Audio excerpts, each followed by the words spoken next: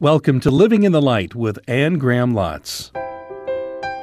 When you're in that vortex of evil and your life is swirling in every which way and things are unraveling, the anchor that holds you is that Jesus is seated on the throne. Our anchor, Jesus Christ. It's Anne's message today here on Living in the Light in her ongoing series from the book of Revelation. If you've never read Revelation, or it's been a long time, or you've tried to read it but you just lost your way, Anne's series will give you new understanding of God's love and mercy, His life-changing hope.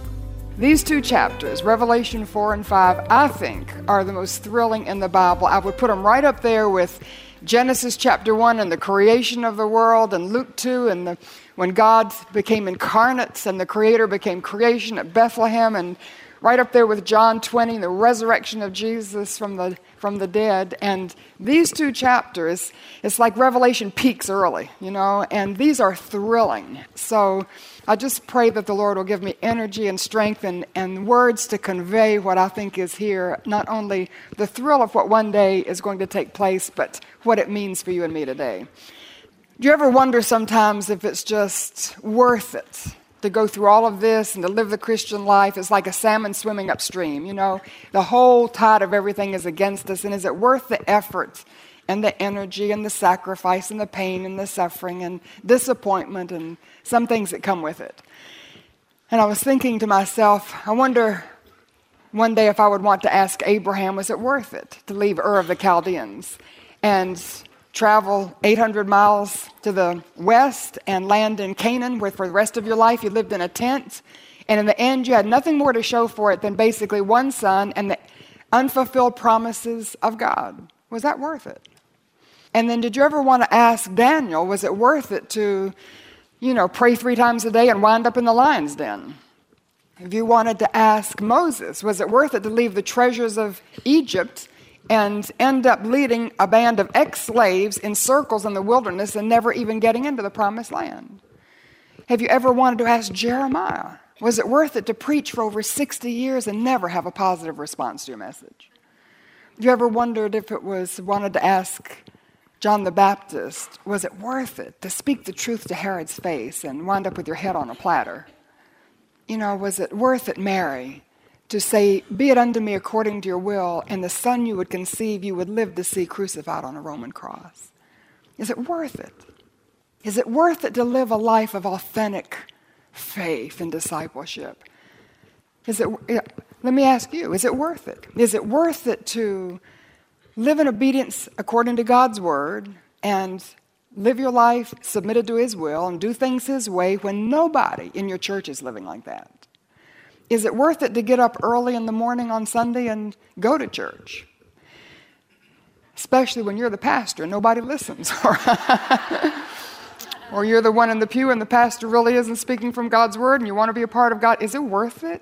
Is it worth it to forgive the person who's wounded you and reach out in reconciliation only to be rejected and wounded again?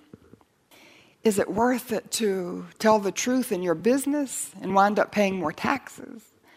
Is it worth it to speak the gospel to your neighbor and lose the friendship? Is it worth it to live a life today that's different from everybody else?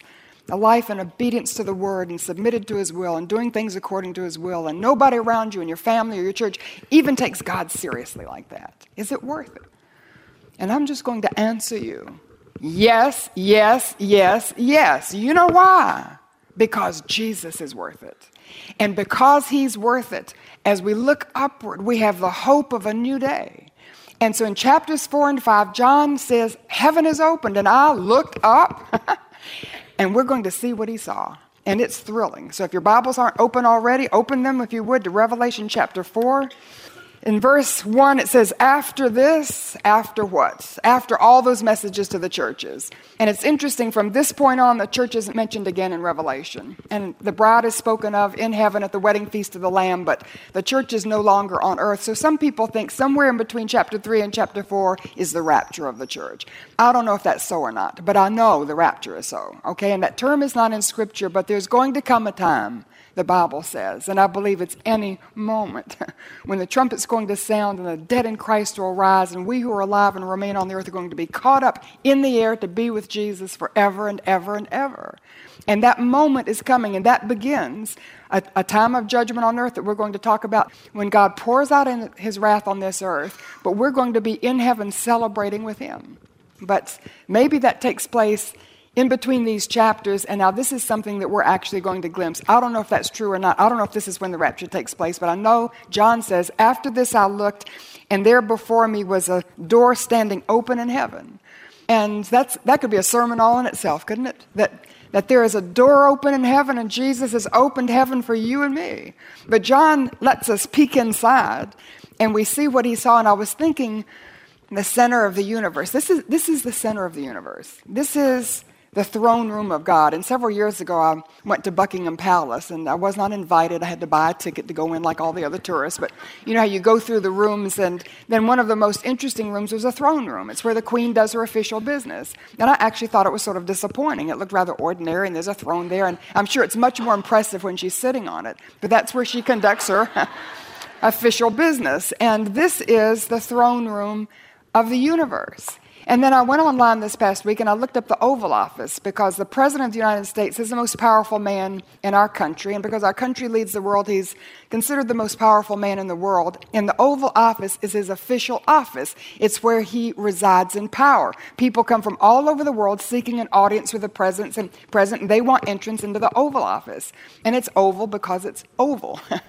And they have curved windows that face the south lawn, and a fireplace on the north end, and two sofas in front of the fireplace, and the president gets to design his rug, and it's very warm and sort of inviting looking, and it almost seems trivial when you consider what John's going to show us.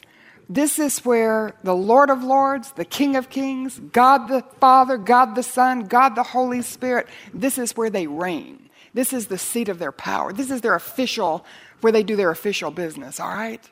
And so John lets us peek inside, and we see that Jesus Christ is absolutely supreme as Lord, and it's revealed by the position that he holds.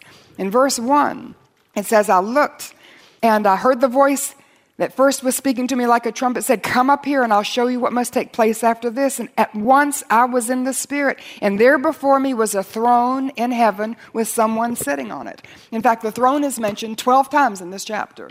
This is the center, and there's someone sitting on the throne. Now, we know God the Father sits on the throne, but we know Jesus sits at his right hand. And so for our purposes in this chapter, we're going to think of this as Jesus sitting there on the throne in absolute control, and he's revealed being supreme as Lord because he's seated on the throne. That's his position. And to be seated on the throne is to be in power, in authority, in control, in charge. Have you ever doubted that he's seated on the throne? You know, other kingdoms come and go and rulers rise and fall, and Jesus is always seated on the throne. And I remember when my 28-year-old son called and said, Mom, I have cancer, and it was life-threatening. And at that moment, I remember consciously having the thought, Jesus is seated on the throne. And this has caught us by surprise, but it didn't catch him by surprise. And it was part of his purpose for Jonathan's life. And we prayed together on the phone that Jonathan would live to bring glory to God, which was his purpose. Or he could die to the glory of God. The glory of God is, bringing him glory is our purpose. Something caused you to doubt that he's in authority, that he's in control, that he's in charge. Maybe when your prayer hasn't been answered for your child the way you'd prayed. Maybe when your spouse walked out. Maybe when you got the pink slip and you were fired from your job right before you should have retired, and now what do you... Maybe it's when you lost your retirement. I don't know what the issue might be. Maybe it's something in your family, something in your church, something in your business, something in your health. Sylvia Hatchell, who's a very precious friend, the women's basketball coach at the University of North Carolina, was inducted into the Hall of Fame. One of the 3 winningest women's coaches in the country. Went into a doctor's office. They put her in the hospital with leukemia. And she called me, and that was what I told her. Sylvia, Jesus is seated on the throne. We're totally in shock by this. By the time I talked to her, they were already putting the ports in for the chemo. They poured into her 24/7. It was amazing. And she rested in the confidence that Jesus is seated on the throne. Listen, when you're in that vortex of evil and your life is swirling in every which way and things are unraveling, the anchor that holds you is that Jesus is seated on the throne. He's in charge. He's in control. And Sylvia just to add on to that, she was in hospital for a month. All of her tests have come back great. She went for 4 days each month for 4 months for the rest of her treatment. She may have to have a bone marrow transplant, but right now her leukemia is officially in remission, for which we praise God. And she is praising God and telling other people what He's done and how He's answering her prayer. And she's strong in her faith, and Jesus is seated on the throne. And I believe she's in His Hall of Fame. And He's using her for His glory. The time that I'd set aside to come up here, I was in the hospital looking after my husband, and we had all the complications. We couldn't figure it out, and I was having to make decisions and push the doctors and call for meetings, and, it's just... And then we got him home, and then we had a complication, and he was very frighteningly having episodes that looked like seizures, and I just had to leave him and come up here, and it's like, whoa! And I rest, and I hold on to the anchor that Jesus is seated on the throne. And He's not going to allow anything to come into my life or my family's life that's outside of His control. It's under His control, and He allows it for our good, and our good is not to be happy, healthy, problem-free, prosperous. Our good is to be conformed to His image so that we can become like Jesus, and He allows all these things to work out that purpose in our lives so that we can bring Him glory. Jesus is seated on the throne. John said, I saw Him there. And He's still today seated on the throne. And one day heaven's going to open, and we're going to look up and we're going to see Him seated on the throne. Until that day comes, we can do that by faith. So I don't know what your swirling circumstances are, what the situation is in your life where up seems down and down seems up and you can't quite get your bearings. Your anchor is Jesus, and He's seated on the throne. He sees you. He knows what's going on. You're on His mind. You're never off of His mind. He's praying for you. And so we see that His lordship is revealed by the position that He holds. It's a position of greatness. He's in control, and it's a position of glory. The one who sat there had the appearance of jasper and carnelian. A jasper looks like a diamond, and a carnelian looks like a ruby. So if we can just imagine. At one point I went through the Tower of London. I don't know if you've done that, to see the crown jewels. And they have diamonds, I promise you, that are as big as goose eggs. And they have rubies that are as big as hen's eggs. And they're set against this dark velvet. They're just spectacular. And the lights, come down on them, so they flash and sparkle. And I can only imagine what the light from a diamond and a ruby and mixed and given off from a living being, what it would look like. Glorious. It's the heart of the Shekinah glory. And we know that the character of Jesus is His glory, right? His goodness, His mercy, His kindness, His justice, His righteousness, His love. All of His character is His glory. So it's like the character of Jesus and all of its spectacular facets looking like the light that comes from a diamond and a ruby, and just glorious. Something that our minds can't comprehend and our eyes have never seen, our ears couldn't possibly hear. Just something that's almost beyond description. It's a position of glory, and it's a position of grace. Because do you know something? In the Old Testament, when the high priest went into the most holy place, and he would do that once a year, he wore a breastplate. And on his breastplate were 12 precious stones. And each precious stone was carved with the name of one of the tribes of Israel. And the first was a jasper, and the last was a carnelian. And it spoke of the fact that when the high priest went into God's presence, he carried the names of God's children on his heart. So listen to me, when we go through chapters 6 to 19 and you see God pouring out His wrath, you don't have to be afraid, because the one who sits on the throne at the center of the universe, who's calling all the shots, who's in charge, carries you by name on His heart. If you've been born again, if you're His child, if you've been to the cross, if you've been cleansed by His blood, you're His child and your name is written on His heart. So it's a position of grace. We see Him seated on the throne, and He's our Savior. He's our Lord, the one who redeemed us with His own blood and rules our lives so that we can have purpose and meaning, and one day will come to take us to be with Himself, our shepherd. seated on the throne in all of his glory and his greatness and his grace, and that my name would be written on his heart. That's not anything I deserve. That's just his grace, isn't it? So we see his lordship revealed by the position that he holds and then by the presence that he has. And it's a presence that's signified by four things that I see in this passage. One is his mercy. And in verse 3 it says, surrounding the throne was a rainbow resembling an emerald that encircled the throne. And you remember the first time, and I don't know if this is a right interpretation, but this is what came to my mind. The first rainbow we see in Scripture. You remember? In Noah's day, old Noah, I hope one day I get to meet him. I know one day I'm going to meet him. He's such a remarkable person. You talk about somebody who lived a life for the worthiness of Jesus when nobody else was. When the whole world was melting down, everybody did evil all the time, continuously, and God just got fed up. And so he decided he was going to destroy the world, and Noah was a righteous man walking with God, and God said, no, I'm going to destroy the world, so build an ark. And that's what Noah did. And I don't think he was a carpenter, but he learned to. And for 120 years, he built that ark, and you wonder, where did he get the money, and where did he get the laborers? Did he have to work during the day to make money during the day to pay for his laborers at night? And they worked for 120 years. And then finally, when the ark was finished, he stood in the door and he was preaching righteousness to his generation.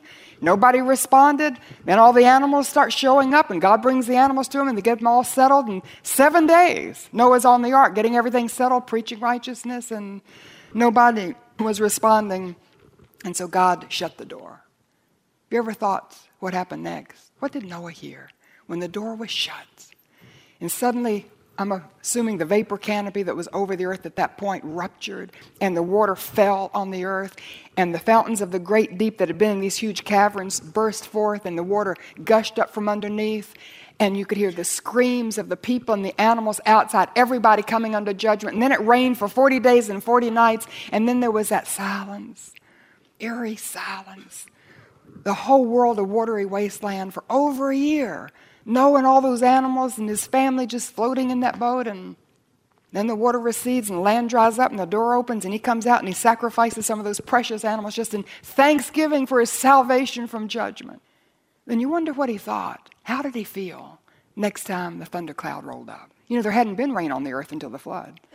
And then there's a thundercloud, and all of a sudden there's a clap of thunder and the lightning flashed. Was he terrified?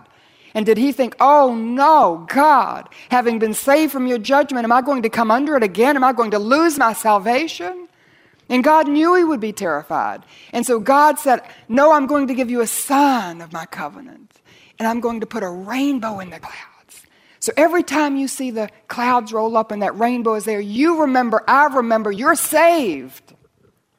When my children were growing up, my husband promised that they could go to New York City for their 16th birthday. And he was from New York. Now, Reggie, I can enjoy it for a day or two, but then I want to get out of there, you know. And I was born in these mountains, and the New York City is sort of intimidating to me, but my husband was born and raised there. And so he promised that they could go, and they were excited. And actually, I think you made it on your 17th birthday. He was about a year late. But they reminded him, and they put little sticky notes all over his bathroom and his bed and in the kitchen, and just reminding him, because they would never forget his promise, but they wanted to make sure he remembered his promise, because he'd be buying the ticket and taking them up. And so God said, Noah, don't you remember my promise. You remember, I remember my promise to you.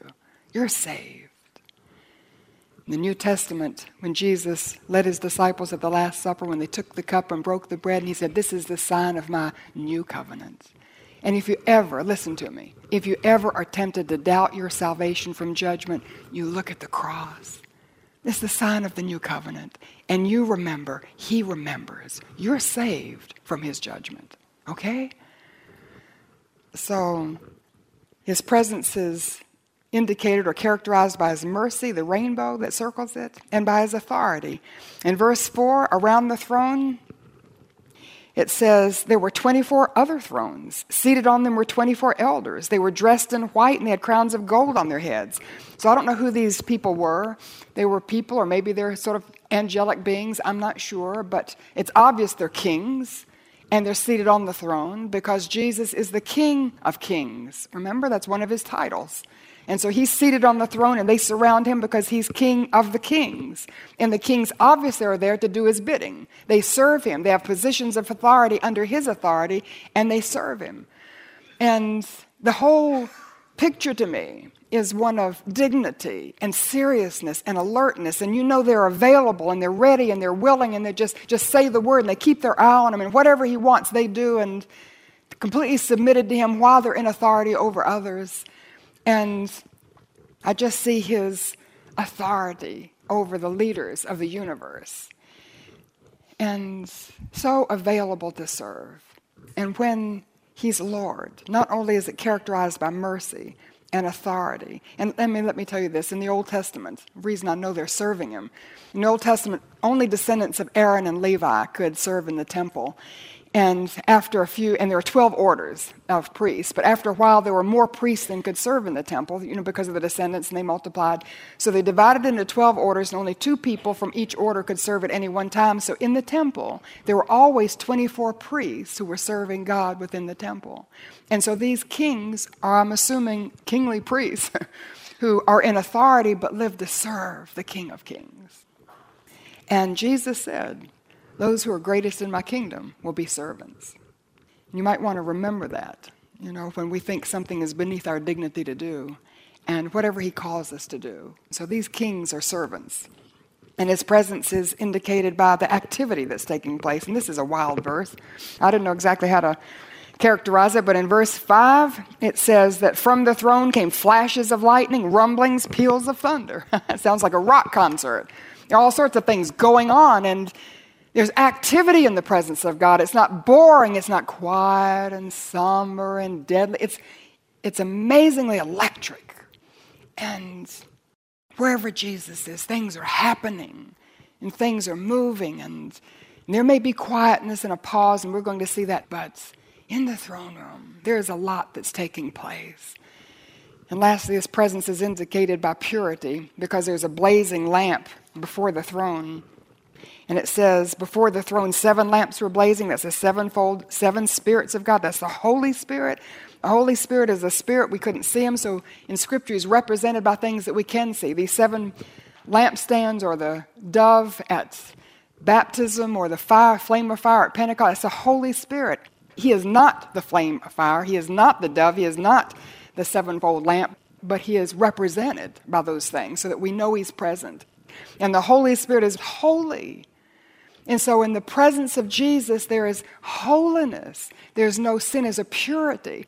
And it said in front of the throne was a sea of glass, and I'm assuming if it was surrounded by a sea of glass, it would be like a mirror, and it would reflect his lordship and his authority and his purity and his mercy and his activity throughout the universe. So I just want to apply these points, make this application. If Jesus Christ is seated on the throne of your heart, if he is Lord of your life, then these same characteristics ought to be seen in you and in me, right? Now here's Anne with this final word. When by faith you invited Jesus Christ to come into your life as your Savior and Lord, he came in the person of the Holy Spirit.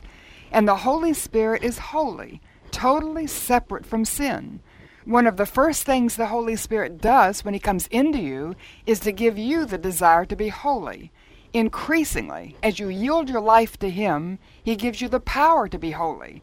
The intense, purifying fire of the Holy Spirit burns away anything and everything that's not pleasing to God. What sin are you toying with? What habit of sin are you tolerating in your life?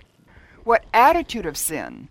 Bitterness, selfishness, pride, resentment, anger, jealousy, unforgiveness are you nurturing instead of crucifying? When we acknowledge Jesus as King of our lives, the Holy Spirit begins to work in our hearts to separate us from sin and all that is displeasing to God. One day, our sin will drop away and the Holy Spirit's work will be completed. One day, you and I will be like Jesus.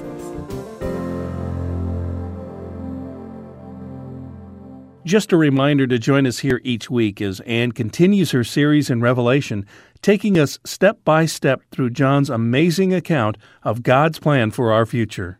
Please take advantage of all the free resources at annegrahamlotz.org to help and encourage you in your walk with God and in your study of His Word. Join us here each week for Living in the Light.